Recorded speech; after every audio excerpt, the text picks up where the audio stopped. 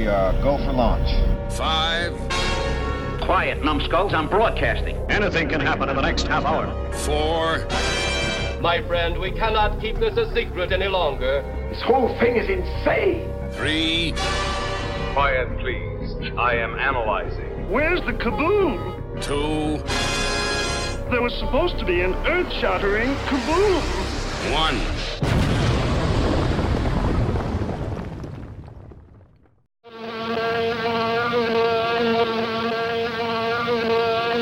Will everyone in the theater hold on firmly to his seat, please?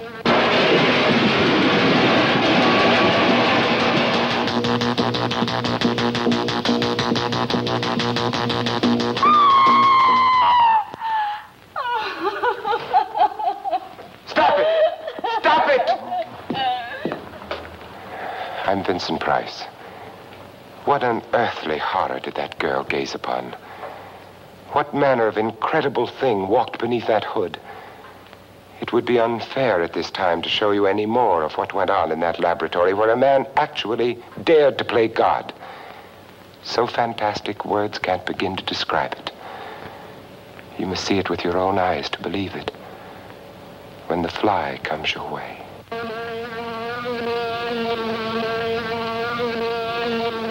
It isn't like any other fly I've ever seen. Leave it alone! No! No! Please let me look at the fly. I've killed Andre. Please help me. Call the police and... The charge can only be murder. There were no mistresses. I had no lovers. Why did you kill him? God, don't let it get out. Inspector, it's in the garden. Come quickly. As God is my witness, I saw the thing. It's unbelievable. I shall never forget that scream as long as I live. The fly's on its way. Watch out for it. It's far beyond anything your mind could ever conceive.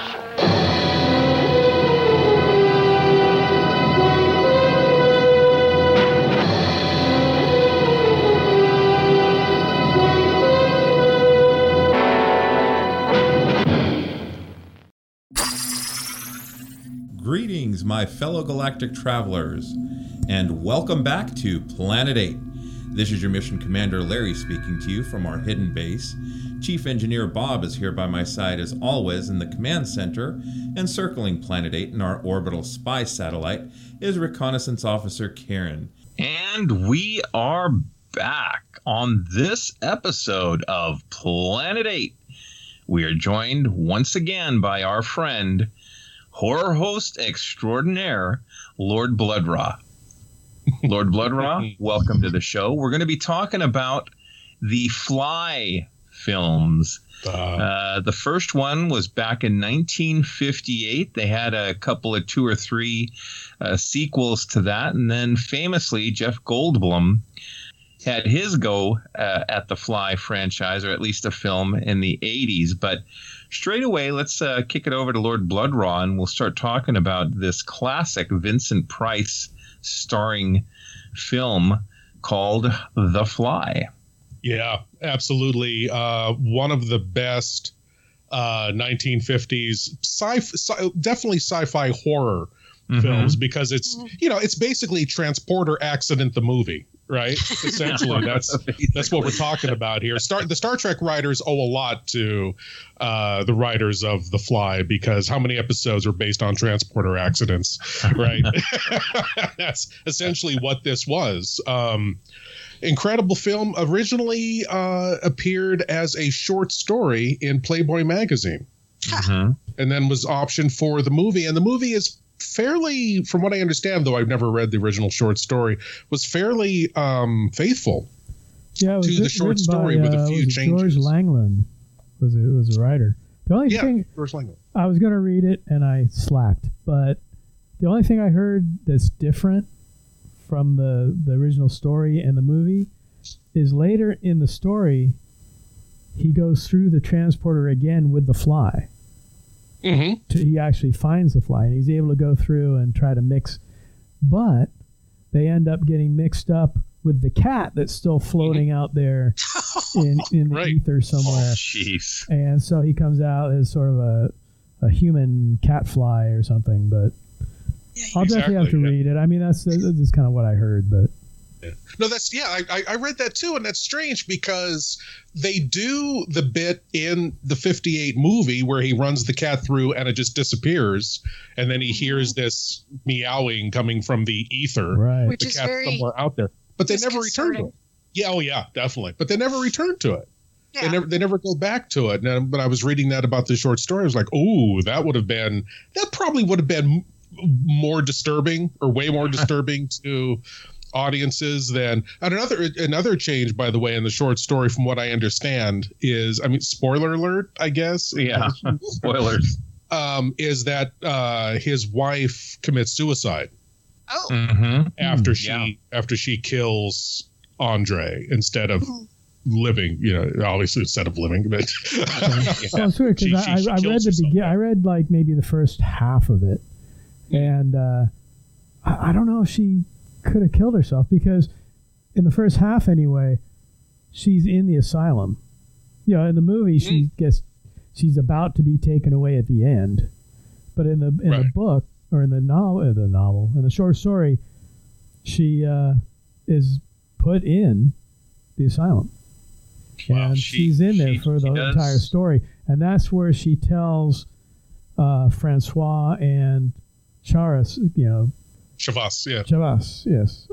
That's where she tells them the story from the asylum. Wow. And that's really reminiscent of Poe and Lovecraft. And right.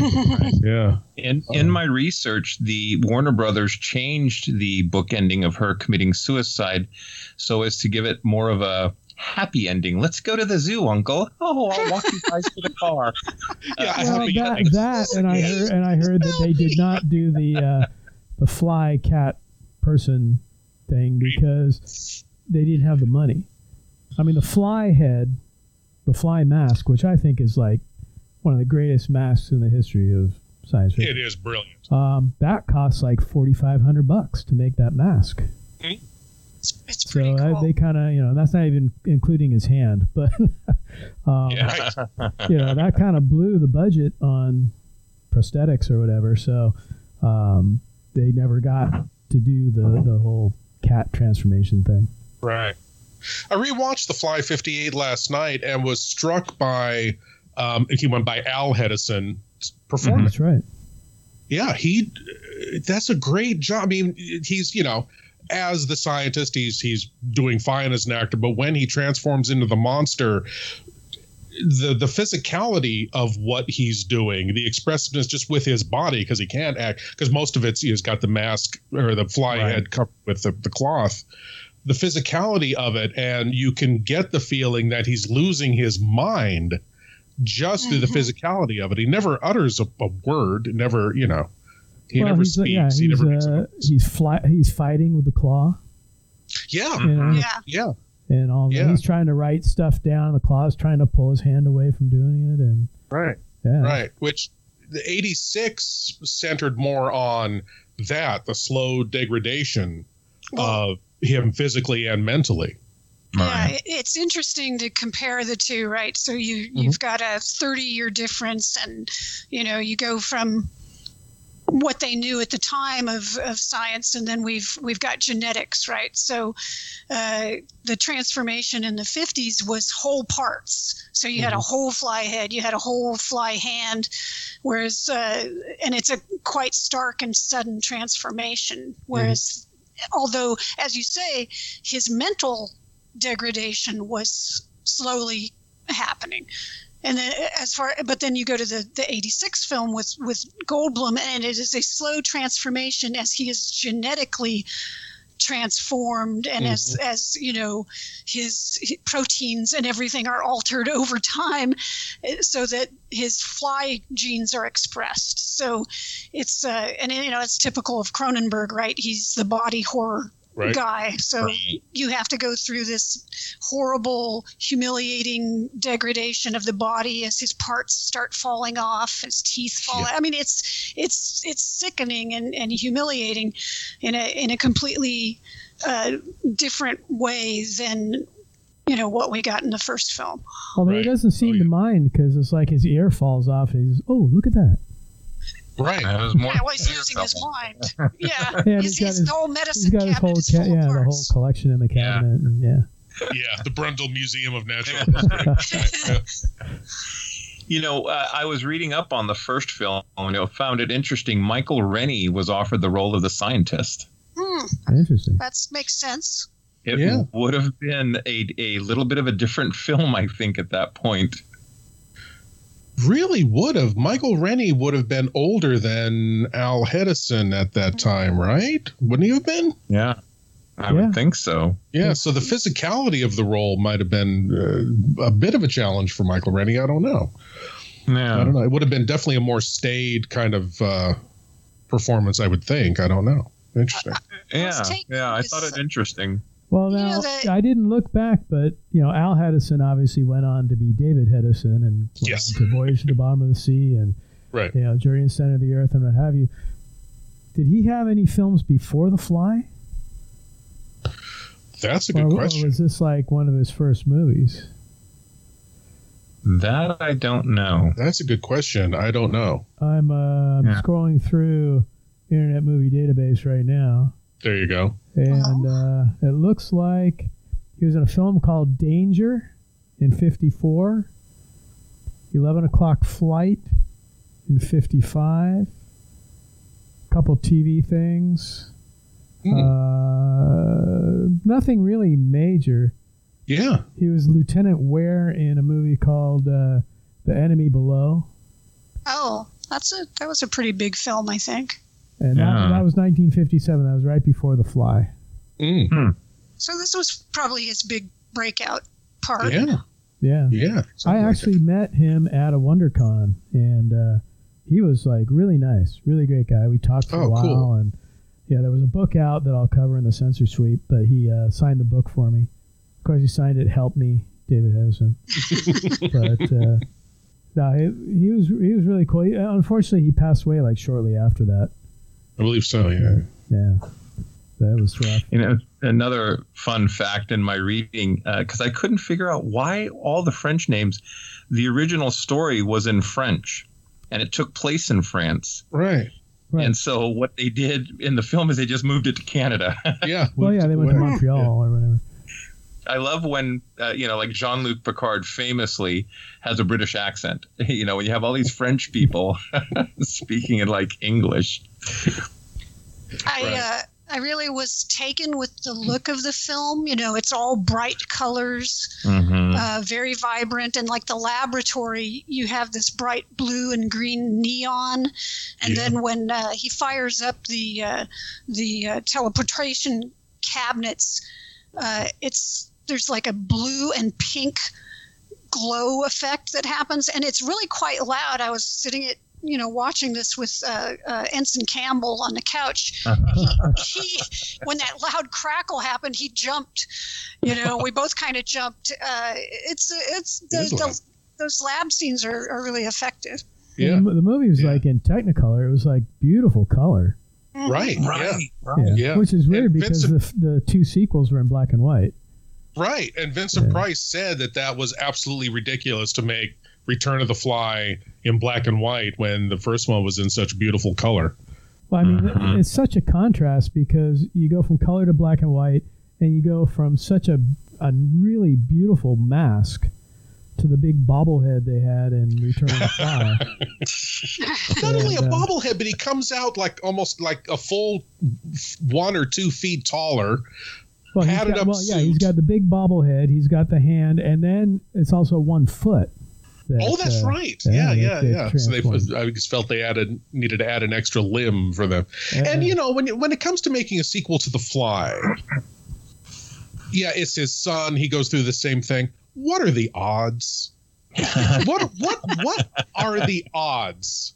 Another fly is going to get into another chamber with the kid, and that's going to happen. Yeah, but the fly didn't accidentally get in there, didn't his other lab partner put it in there with him? That's right. There was a whole played by David Frankham, who I've interviewed. Great. He had a fear of flies. That's right. And so when the guy who's trying to steal his experiment basically throws him in the chamber, he catches a fly and throws it in there, just because he was afraid of flies. And then when he went through, then he became. See, now we've got the Brundle fly in '86. This is the Bobble fly in Return of the Fly. There you go. There you go. But I thought it was very interesting, though, that in Curse of the Fly there is no fly. That's right. It's just the curse of the fly that's hanging over everything, and it's more like it's more like a cops and robbers, type of film. Yeah, and it's kind of the Curse of the Fly is more of a sequel in kind of a Hammer Frankenstein sense, in that it's the children of the Andre Delambre who are continuing the work, and they're obsessed with perfecting the teleporter, and along the way they make a whole bunch of accidents, and of course they keep their accidents out in the stable like you do. You have a bunch of genetic experiments and they go wrong, you put them in your stable. Let's save them. We'll put them over here for safekeeping. We'll save them. We can't kill them. That would be inhumane. We'll just put them out in the stable. But getting back to the original Fly, though, the original Fly is the reason I'm here.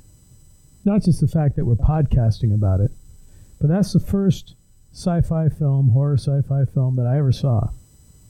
Oh. So that started me down my path, started me on the journey to all this crazy crap that we do today. Crap. It's not crap. Yeah, I was over at a friend's house, and basically he's like, "Oh, there's this cool movie today. You got to watch it. Let's go watch." It was like on the 44, Monster Matinee movie or whatever.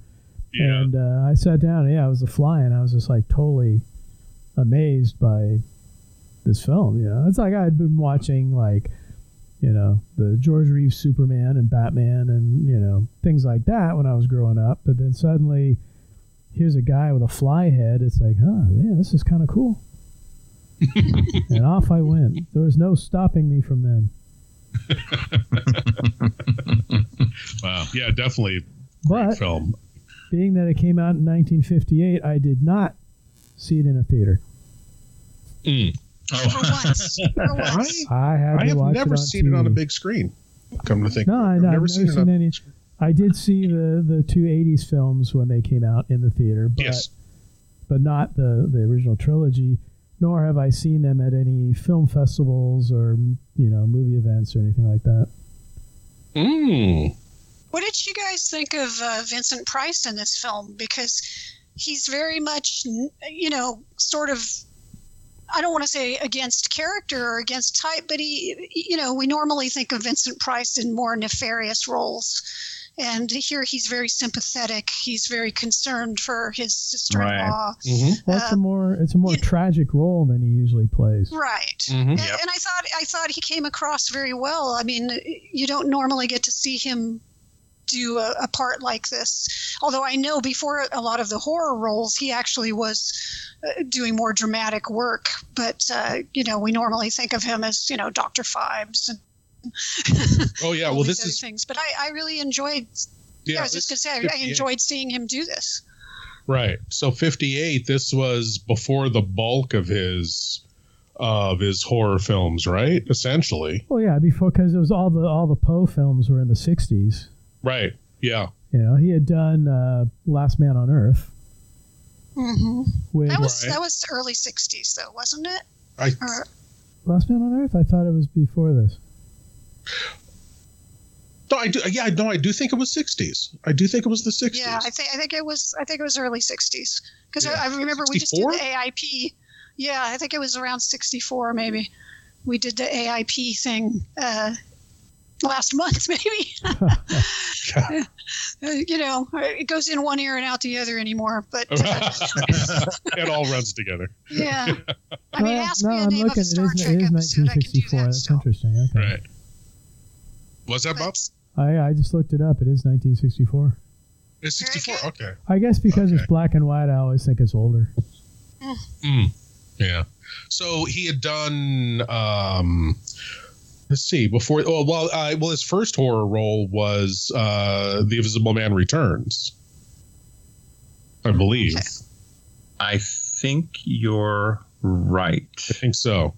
I think I remember him in the 10 Commandments, but that wasn't really horror. Depends on your perspective, right? Yeah, fair enough. Yeah, that's right. But no, and if you ask most kind of fringe or non-horror fans, oh yeah, Vincent Price, yeah, he was the Fly, right? It's like, exactly. Well, that's true. He was in the film. I want to say I've seen articles on The Fly where they said, and Vincent Price famously as the Fly, and no, he was not. Right, he was the troubled, sympathetic, brother. Yeah, who kind of had the hots for his sister-in-law. Right, exactly. Well, this film strongly hints that they are going to be together at the end of the film. To raise the son, Exactly. It's like, nice, like you're saying, Larry, nice, happy ending. Sure, the husband's dead, but here's the substitute husband. He's going to come in. So wrap it up with a bow. Yeah. Well, it's a French story, so, vive la France. Ooh la la. And, a tragic character because he convinces Andre's wife to tell his story by telling her, yes, I've got the Fly. And if you don't tell me what's going on, I'm going to turn it over to the police. You know how women are, right? That's what the kid says. You know how women are. Right? Yeah. 1958. Yeah. What are you going to do? There's a lot of things in this movie that are, indicative of the time. So there's the little bit of sexism, and then just the overall sort of concern or fear of technology that's exhibited by like the wife and some of the other people.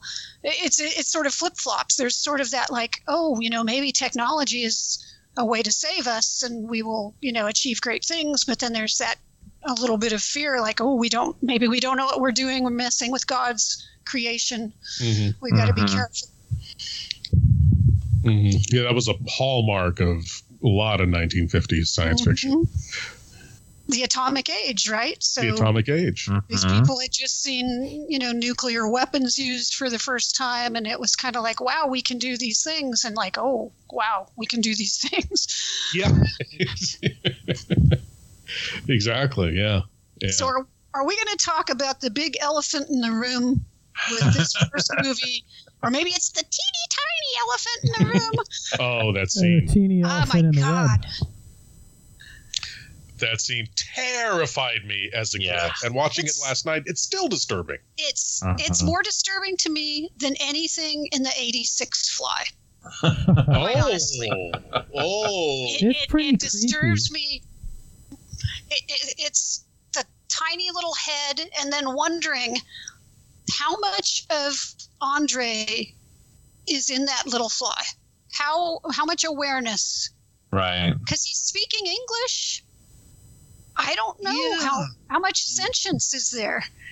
He is speaking English, and it what made me. I was thinking too. He never once attempted to like fly near his wife to say, "Helen, help me."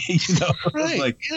He's just flying around the garbage with the other flies and in the house, avoiding them. We know that the big fly. So Andre with the fly's head slowly deteriorated. He started having trouble typing out words, so his mental capabilities were decreasing. Was the little fly's mental abilities increasing? I don't know. It's disturbing. I would have thought that the little boy, what was his name, Billy or Jacques? Philippe? Little Freddie, what was his name? I thought it was Philippe. Yeah. When he caught the fly, he would have been like, Philippe, help me, Philippe. Well, maybe when he was flying around, as a fly, he has a pretty good life. He's flying around, he's checking things out, he's sitting on dog poop or whatever. I mean, it's a pretty good life, right? But now suddenly he's caught in a web. It's like, get me out of here. I associate flies with dog poop for some reason. I don't know. Well, for good reason, I would say. Yeah, if you're a fly, one without the other. If you're a fly and you find a big pile of dog poop, you've hit the jackpot. So, you're in seventh heaven. I mean, to each their own. Maybe it was a good life, and then suddenly he's caught in the web. And here comes this big spider, and then it's like, oh, help me, get me out of here. Yeah. He knew what was happening is what I took. Oh, yeah, he definitely knew. Oh, whatever. Maybe it was a shot of adrenaline or something, and he Yeah. And then you put yourself in his place with this big spider coming at you, and you're caught in a web. You can't go anywhere. It's like, this is going to bite my head off here in a minute. Yeah. And that makeup with just, which is, and we should say, by the way, that when both the tiny fly in the web and the fly with the fly mask on, that's all David Hedison. That's not, it doesn't switch to a stuntman at any time. That's all David Hedison. Mm-hmm. And the makeup they put on him as the tiny fly, just all white, toothless, which I guess that's just the way he was holding his lips, I guess, because he looks toothless. It's freaky. And it is terrifying. And the voice. But see now, in Return of the Fly, they just superimpose his head over a fly. And it looks really bad.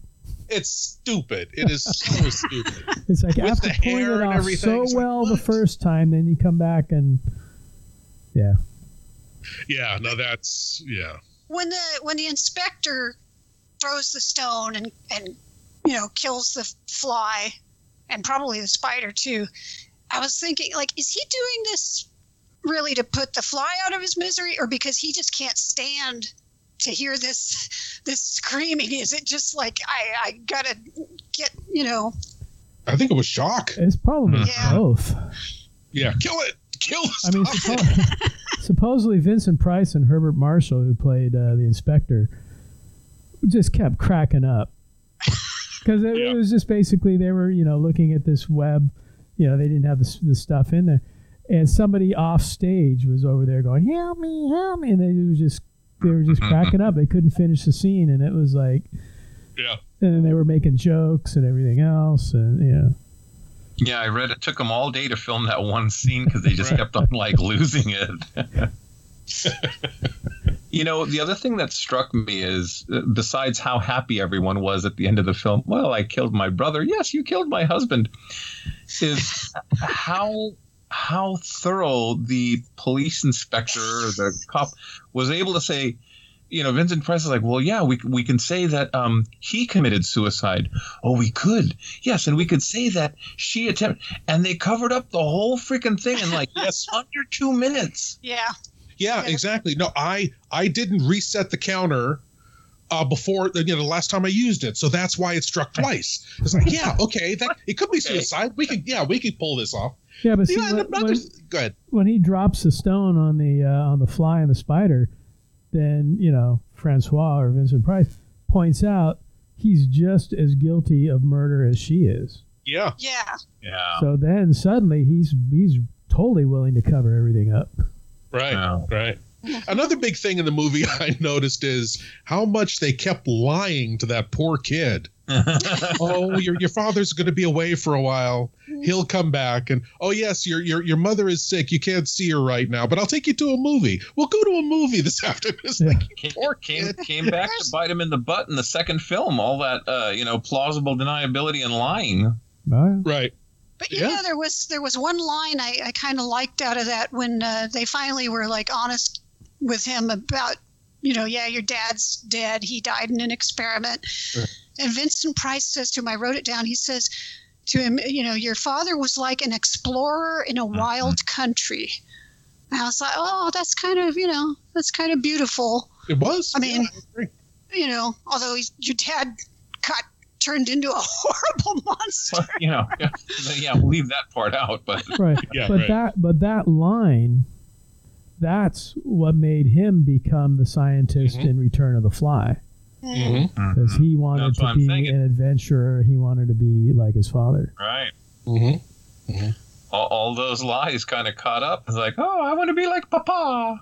Right. Yeah. And I think overall, the Curse of the Fly, the third film, although it's got a lot of faults to it too, is a better sequel, although they mess up the continuity. But I think it's a better sequel to The Fly than Return of the Fly. Because again, I mean, what are the odds, really? Whereas in Curse of the Fly, it's more about the family and their brothers now, which popped out of nowhere. Instead of one kid, they're brothers who are sons of Andre, I believe. And they are working on this teleportation system, making a lot of mistakes, but they're so Frankenstein-like obsessed with perfecting this thing. In Curse of the Fly, aren't they Philippe's kids? Oh, I thought they were Andre's kids. No, I believe they were Philippe's.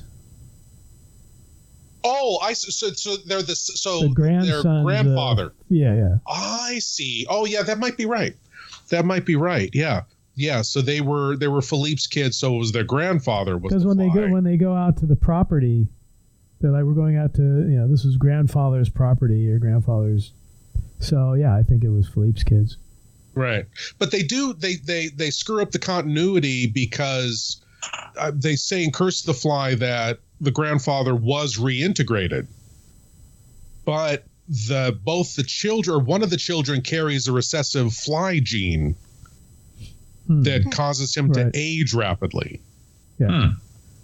Yeah. So it's overall, as far just looking at it from a pure film perspective, I mean, Return of the Fly is fun, and it's a fun monster film, but it doesn't have that extra kind of intelligence, I think, that the first Fly film did. The interesting thing of the first three movies is the Fly is just straight out sci-fi horror contained within the lab. Yes. Return of the Fly is almost like a monster on the loose. Right. Because as soon as he comes out with a fly head, he's off. Right. He's roaming the countryside, killing people and things. And then Curse of the Fly, again, is like a cops and robbers type story with the fact that they can transport between Montreal and the UK to get away or to get back, whatever. And so, yeah, I mean, they're three totally different, almost totally different genres within the three movies.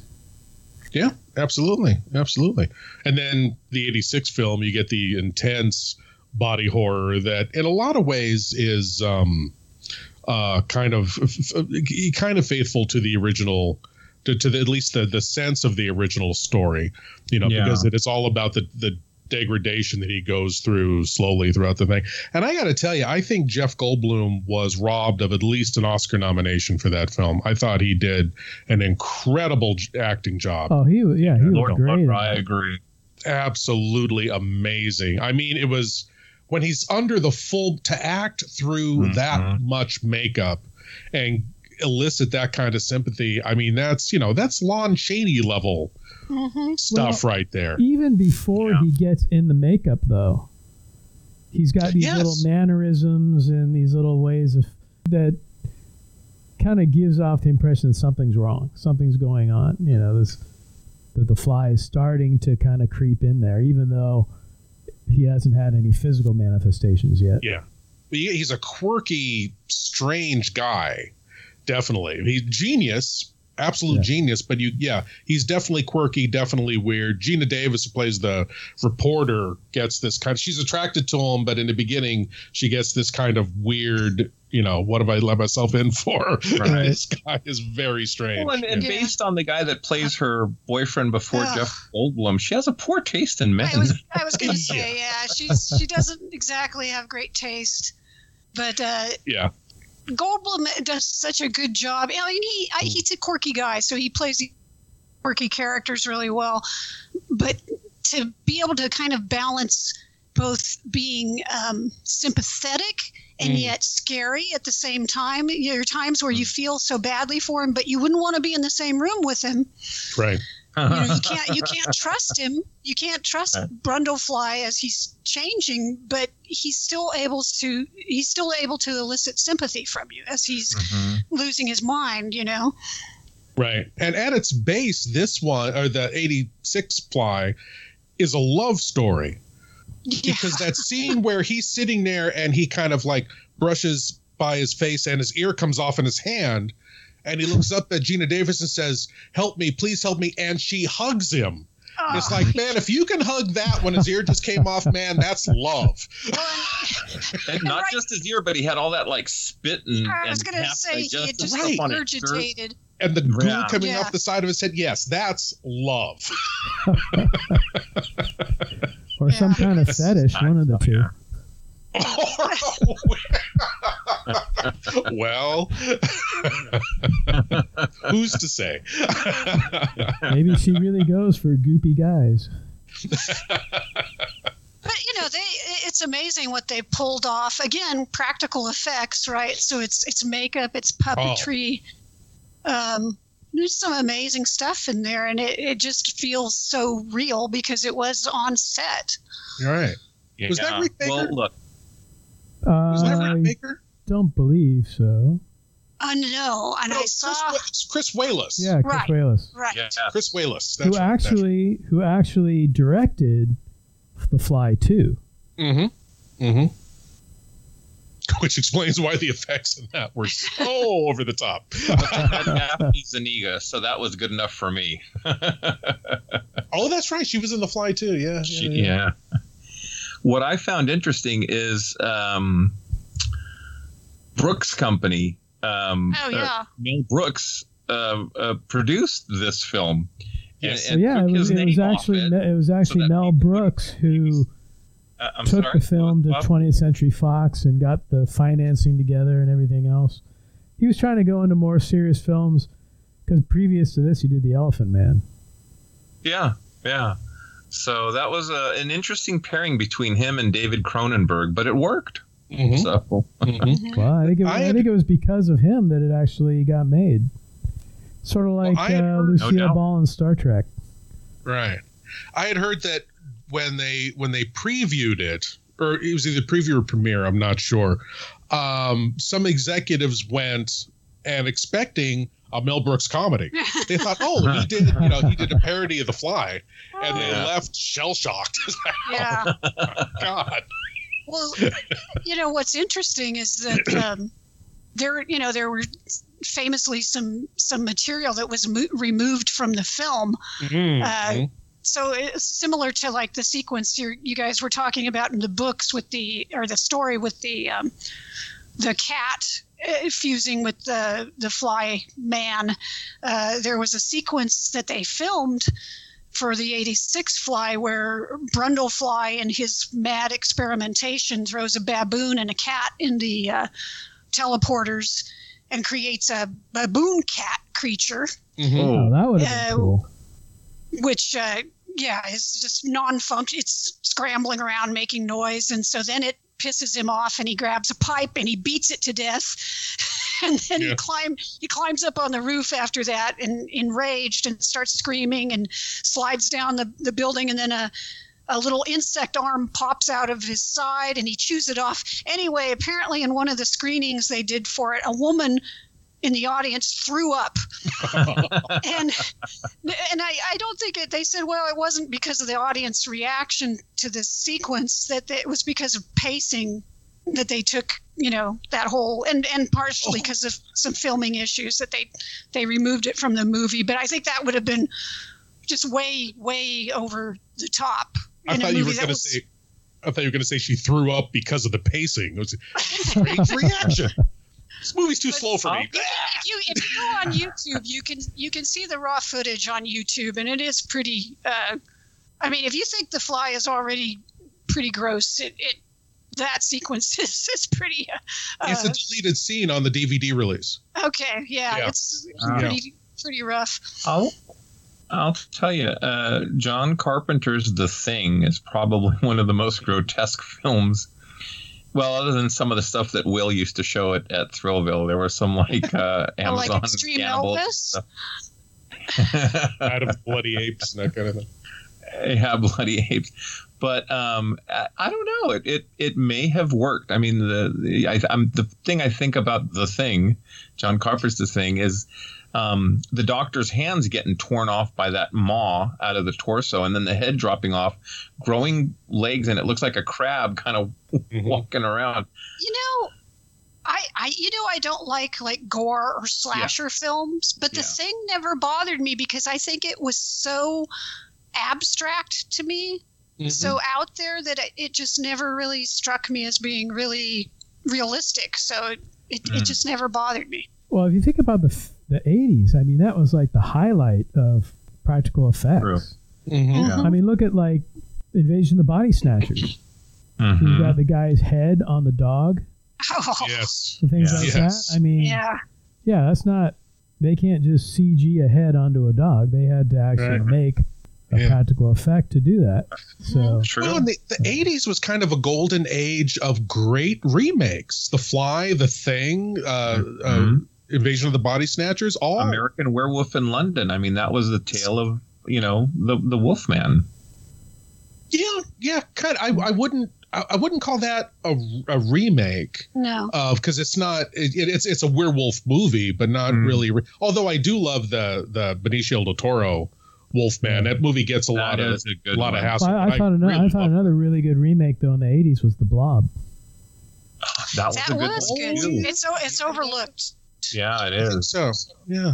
I love when the Blob slapped those people and just kind of disintegrated them like instantly. But it was a good, like bringing it into what was then modern times type of thing. Yeah. So exactly. I'll tell you guys, there is, I think it's on Amazon, not Shudder. In Search of Darkness is this like 4-hour documentary of 80s horror. Ooh. And they get into remakes. They get into the slasher films. The 80s just had everything. I love the 80s music wise and film wise. If you guys get a chance to check it out, it's out there and it's great. On so you Amazon, I want to say. Amazon? Yeah. That sounds great. And what was the name again? In Search of Darkness. In Search of Darkness. Lieutenant Jasmine had gotten the Part 2 Blu-ray for me, I think for Christmas or our anniversary. And she did it was a GoFundMe or Indiegogo, and my name is in the credits on the second Blu-ray. Cool. Which was cool. I've heard about that. Actually, the guy who made it is on Twitter. I see him frequently. I can't remember his name now, but it looks fantastic. So I've been meaning to see that. They do a great job. The second 4-hour documentary, In Search of Darkness 2, I don't think is streaming yet, but they have like Robert Englund talking about his stint as Freddy. We're going way off. Way off topic here, but if you guys get a chance, they're working on a science fiction one, and there's a GoFundMe for that. Highly recommend you guys Google it, check it out. I just looked it up, and Search of Darkness is on Shudder. Shudder, okay. Okay.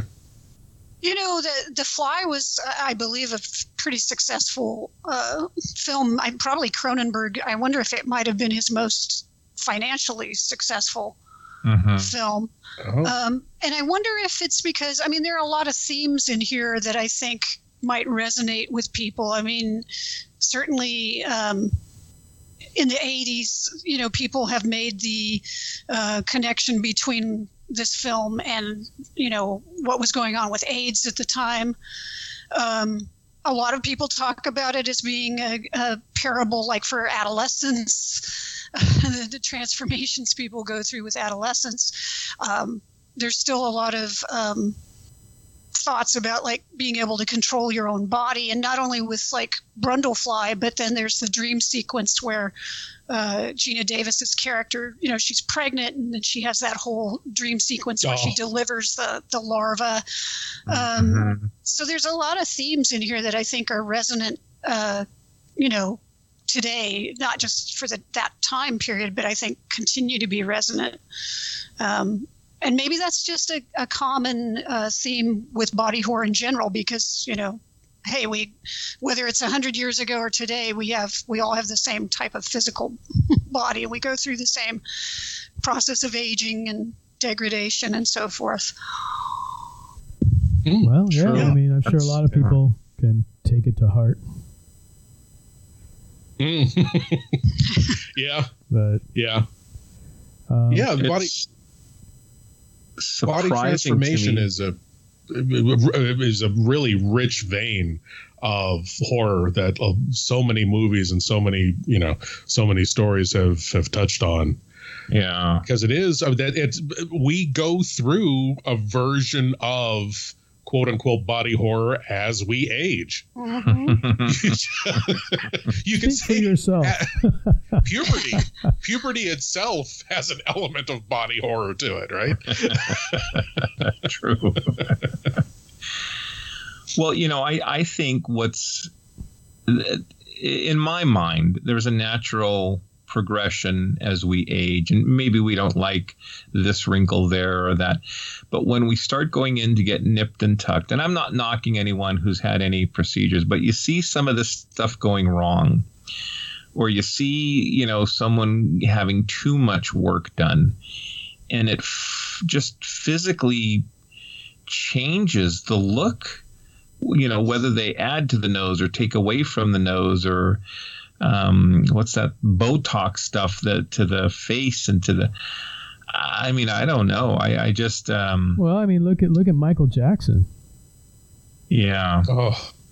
Yeah. He did, and total transformation. I mean, yeah. And look, maybe it's an emotional thing that they go through. I don't know. It scares me. Yeah. Well, it really is. I mean, I'm not talking about fixing things that you want to change about your body, but specifically about aging and facelifts and that kind of thing. It's like you're fighting against nature. You are aging. You are going to age. Let me ask you guys this before we get to our censor sweep and all that stuff, as we're coming up towards the end of the episode. I'd like to put a question out to each of you, each of the panel.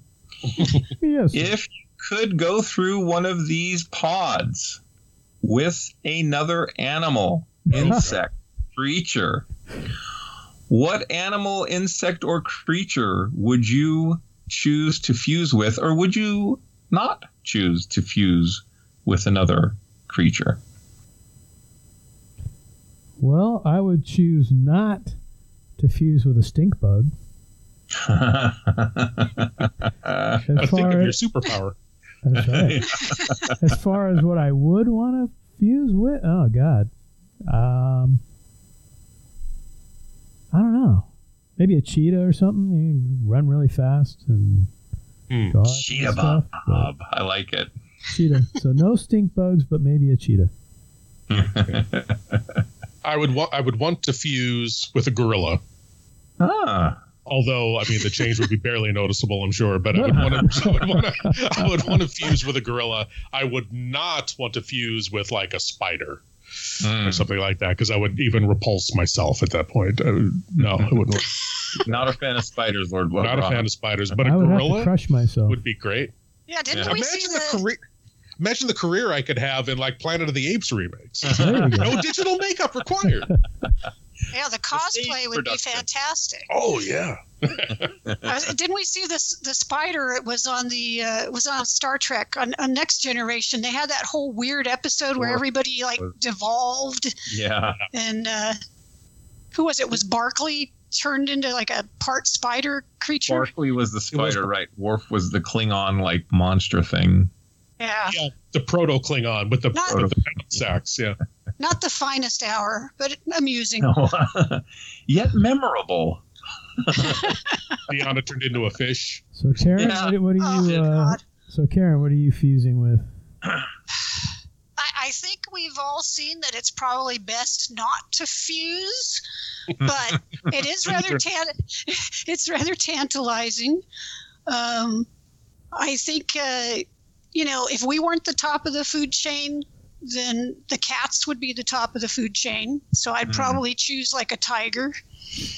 Interesting. Even though I'm a dog person, I love the dogs, but they're not gonna come out on top. So I was going to say you didn't pick the dogs, so all our lieutenants or all our ensigns are feeling kind of left out. I'm going to be bold, and I'm going to go with the spider. I'd love to be able to shoot webs out of my butt. I'd get a job as a juggler. It would be very interesting, and a very interesting life in existence. Maybe a little too interesting. It'd be sort of like when Spider-Man became Man-Spider. Yeah, something like that. It'd be interesting. Hanging from a web and not having to use any of my arms. If you had like 8 eyes, you might be able to watch 8 TVs. Yeah, I'd be swinging from the web, just unclenched to let go. We're heading into Planet 8 After Dark again. Oh, I feel like I've learned so much about you now, Larry. Oh my God! Webs out of your butt. And Lord Bloodrod, I've had over 30 years of this with this man, so I can tell you. Oh, okay. It's no surprise. No surprise. Well, on that note, it is that part of the show. Unless there's any last-minute thoughts or comments on any of the Fly movies. I know there was talk, even Cronenberg was working on some kind, maybe not a direct sequel, but there was something on the interwebs about him trying to get with 20th Century Fox. They interviewed Jeff Goldblum, and he's like, the only way I do any form of a sequel was if Cronenberg was involved. And I mean, it's been 5 or 6 years since anyone said anything about it. I think it was a comic book series. Cronenberg doing a Curse of the Fly style sequel. I mean, imagine what he could do with a teleporter, and his passion for body horror would be right, especially nowadays. Oh God, could be with digital effects. Yeah, it would be interesting to see where they take it. Or who's the guy that did House of a Thousand Corpses, and he's a singer? Zombie. Zombie would be interesting to do something like that too. Oh, I don't know. I mean, the scientist would be like a horrible, disturbed kind of redneck doing experiments in his barn and of course Sherry Moon Zombie would have to be in it. And way off subject. Did you hear Rob Zombie is going to do a hard R version of the Munsters? No. Have you heard about that? Yes. I saw little bits and pieces, but a hard R version of the Munsters, and of course Sherry Moon Zombie is Lily Munster, and Roebuck. Jason Roebuck? No, is going to be Grandpa. Not Jason Roebuck. What's the guy's name? I can't think of his name. Anyway, the only bright spot of that would have been if Sid Haig were still alive, to see Sid Haig play Grandpa Munster. Yeah. Play an old, gnarled, R-rated Grandpa Munster would be fun. Other than that would have been fun. Well, I actually really enjoyed Mockingbird Lane.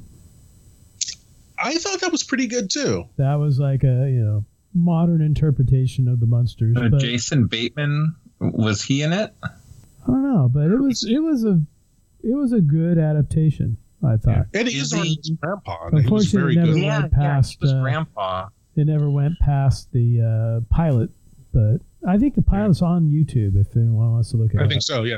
The thing I didn't like about it was that Grandpa was Dracula. They say he is Dracula, and I thought he was really good in the role. But Herman is not the Frankenstein monster. No, he's just something. Grandpa had him built for his daughter, which in itself is very strange. Oh, really? But he was stitched together and all, but he just didn't have like the Herman Munster look.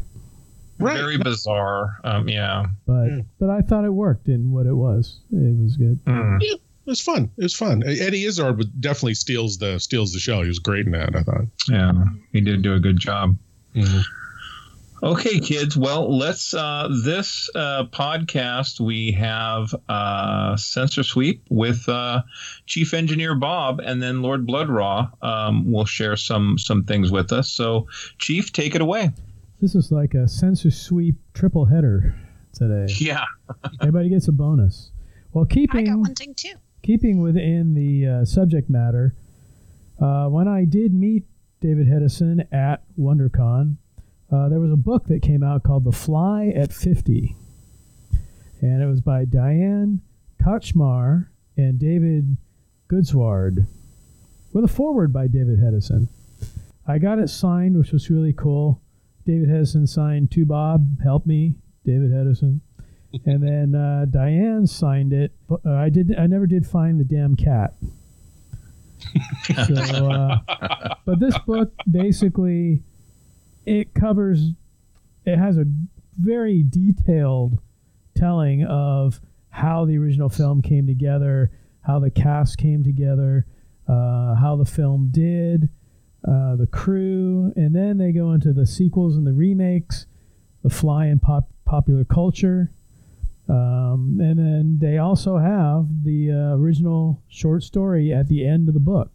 So if you ever want to read that short story that was in Playboy, you don't have to buy Playboy and pretend you're not looking at pictures. You can actually buy this book and read it from there. So this was actually from, it was Bear Manor Media was the company that put this out. So this was a while back in 2009, but if you go to bearmanormedia.com, then maybe you'll find it. Maybe it's still in print. Hopefully it is, because it's really good. And then the second part of the censor sweep, and I'm going to keep hounding on this, is May 14th, 15th, 16th. We are reopening the Balboa Theater with Godzilla's Monster Bash. And if you go to bayareafilmevents.com/GodzillaFest, all the information is there. There's going to be 10 classic Godzilla films, actually 9 classic Godzilla films from the Showa era, and also the X from Outer Space. We found a print of that, so you get to see Ulala on the big screen. But that will be Friday, Saturday, Sunday, May 14th, 15th, 16th at the Balboa Theater. It is going to be about 60% capacity, and we'll do social distancing, and everyone will have masks. So tickets are going to go fast. So definitely jump on it. BayAreaFilmEvents.com/GodzillaFest, and there is a link to get your tickets. We can't have weekend passes or day passes because we have to assign seats and social distance everyone. So you have to actually buy individual movie tickets. But we'll have vendors and prizes and everything will be there. And this will be a precursor to our normal Godzilla Fest, which will be in August, when hopefully we can open the theater completely and we'll have guests and everything else. So just one quick hint on that. It's going to be 2 weekends in August. First weekend is going to be King Kong Crashes Godzilla Fest. And our guest will be Linda Miller, who starred in King Kong Escapes. So, and she's also in the Green Slime. So you can come out and join us for that. The second one is still under wraps, and I'm talking to guests now. So hopefully I'll have an announcement soon. So that's my doubleheader censor sweep. Very cool. Nice. All right. Lord Bloodraw. Yeah, season 11. Wow. Lord Bloodraw's Nerve-Wracking Theater premieres May 7th. You can find it. The best thing to do is go to lordbloodraw.com to find out where you can watch it, stream it, watch it on regular TV, catch it on Roku, or stream it and that kind of thing. Kicking off with the seldom seen Boris Karloff film, The Ghoul. Oh, nice. Cool. Which was, it's a very good film. Boris Karloff and Ernest Thesiger star, and it's a very fun British production. It's a very good film. And let's see, my Patreon is still going strong, patreon.com/LordBloodraw. There are 2 different levels. At the $10 level, you get access to Lord Bloodraw's Cathode Zone, which is a new weekly series that I'm doing, which features episodes of classic horror, sci-fi, and suspense TV series. Each one runs about a half hour, and if you join the Patreon at the $10 level, you get a weekly episode plus access to all the past episodes, a signed photo, an official geek certificate, that kind of thing. Nice. Monthly newsletter, and coming up, keep watching Facebook and the website, because I've got a special giveaway for Patreon members that I'm going to be announcing around May 1st. And something that if you've been watching the show at all, that you're going to want to get into. So check out patreon.com/Lord Blooddraw. And you can check out the series there if you join at the $10 level. And other than that, the series is coming up. No live shows yet coming up. Hopefully by the end of the year, a few things will be popping up. But that's what's happening. However, if you'd like to introduce a Godzilla movie or two, you're entirely welcome. Oh, well, thank you for the invitation. If people want to see Lord Blooddraw live, maybe we can get him out there for Godzilla's Monster Bash. Well, we have a bonus segment here. Karen, our resident spy up in the spy satellite, our reconnaissance officer, I should say. It's not spying. I'm just, checking things out. Yeah. Of course. Karen, take it away. I just want to do a shout out here for my friend Billy Dunleavy's podcast, Magazines and Monsters. Billy covers comics and sci-fi films from the 70s. And he had me come on his show the other day. We talked about a very obscure British sci-fi film from the 60s called The Unearthly Stranger. And this is a film I had never seen before. Very obscure. It had John Neville, who appeared in Baron Munchausen. Anyway, very quirky film that was, I haven't seen a lot of British sci-fi, especially from that period. So it was a lot of fun to watch it and talk to him. Anyway, just wanted to tell our listeners that if they like our show, they probably will like his show too. So check out Magazines and Monsters. You can probably find it on, I know it's on Spotify, and it's probably on a lot of other podcast apps as well. Cool. All right. Well, I'd be remiss if I didn't share something. Unfortunately, all four of us were not able to be on Creature Features, but the Chief and I were welcomed by Vincent Van Dahl and company. I believe the episode's going to air on Saturday, May 1st. Is that right, Bob? That is correct. Okay, so if you guys get a chance, you can... locally, if you're in the Bay Area, it's on Coffee TV on Saturday nights at, what is it, Bob? 9 o'clock. Okay. 9 o'clock, or you can go to creaturefeatures.tv. Unfortunately, we couldn't beam in Karen, and Lord Blooddraw was out doing his thing. So the transfer pods we couldn't borrow from the Fly movie. So it was just Bob and I, and we had a lot of fun. And luckily for you, Larry, no spiders were available, so you couldn't perform your new party trick on TV. And the movie that night was The Manster. The Manster. Great film. So you can catch them on Roku as well, and also on YouTube. So. Yeah, they were saying if you get a chance to go on, they're all over Vimeo or Vimeo.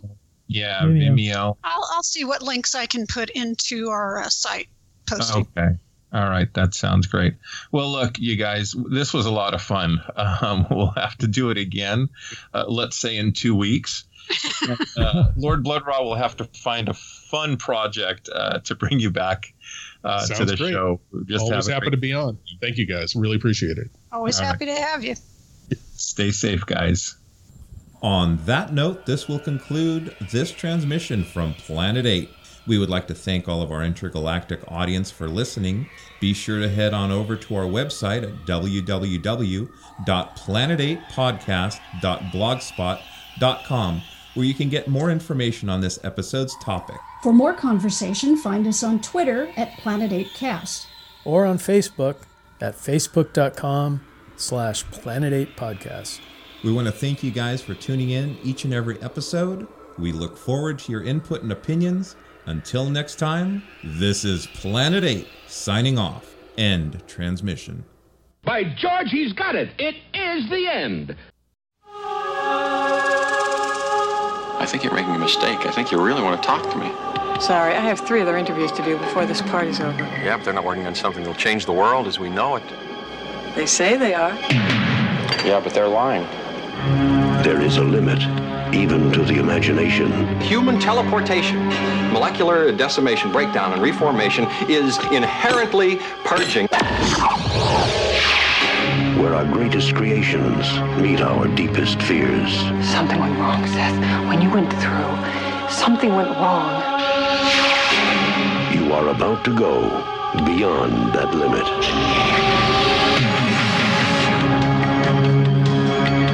Those weird hairs that were growing out of your back, I had them analyzed. But they were definitely not human. If you saw how scared and angry and desperate he is. I'm sure Typhoid Mary was a very nice person, too, when you saw her socially. No! You're afraid to be destroyed and recreated, aren't you? You're changing, Seth. Everything about you is changing. Oh, no. What's happening to me? Am I dying? I want to know what's going on. What does the disease want? It wants to turn me into something else. Oh, no.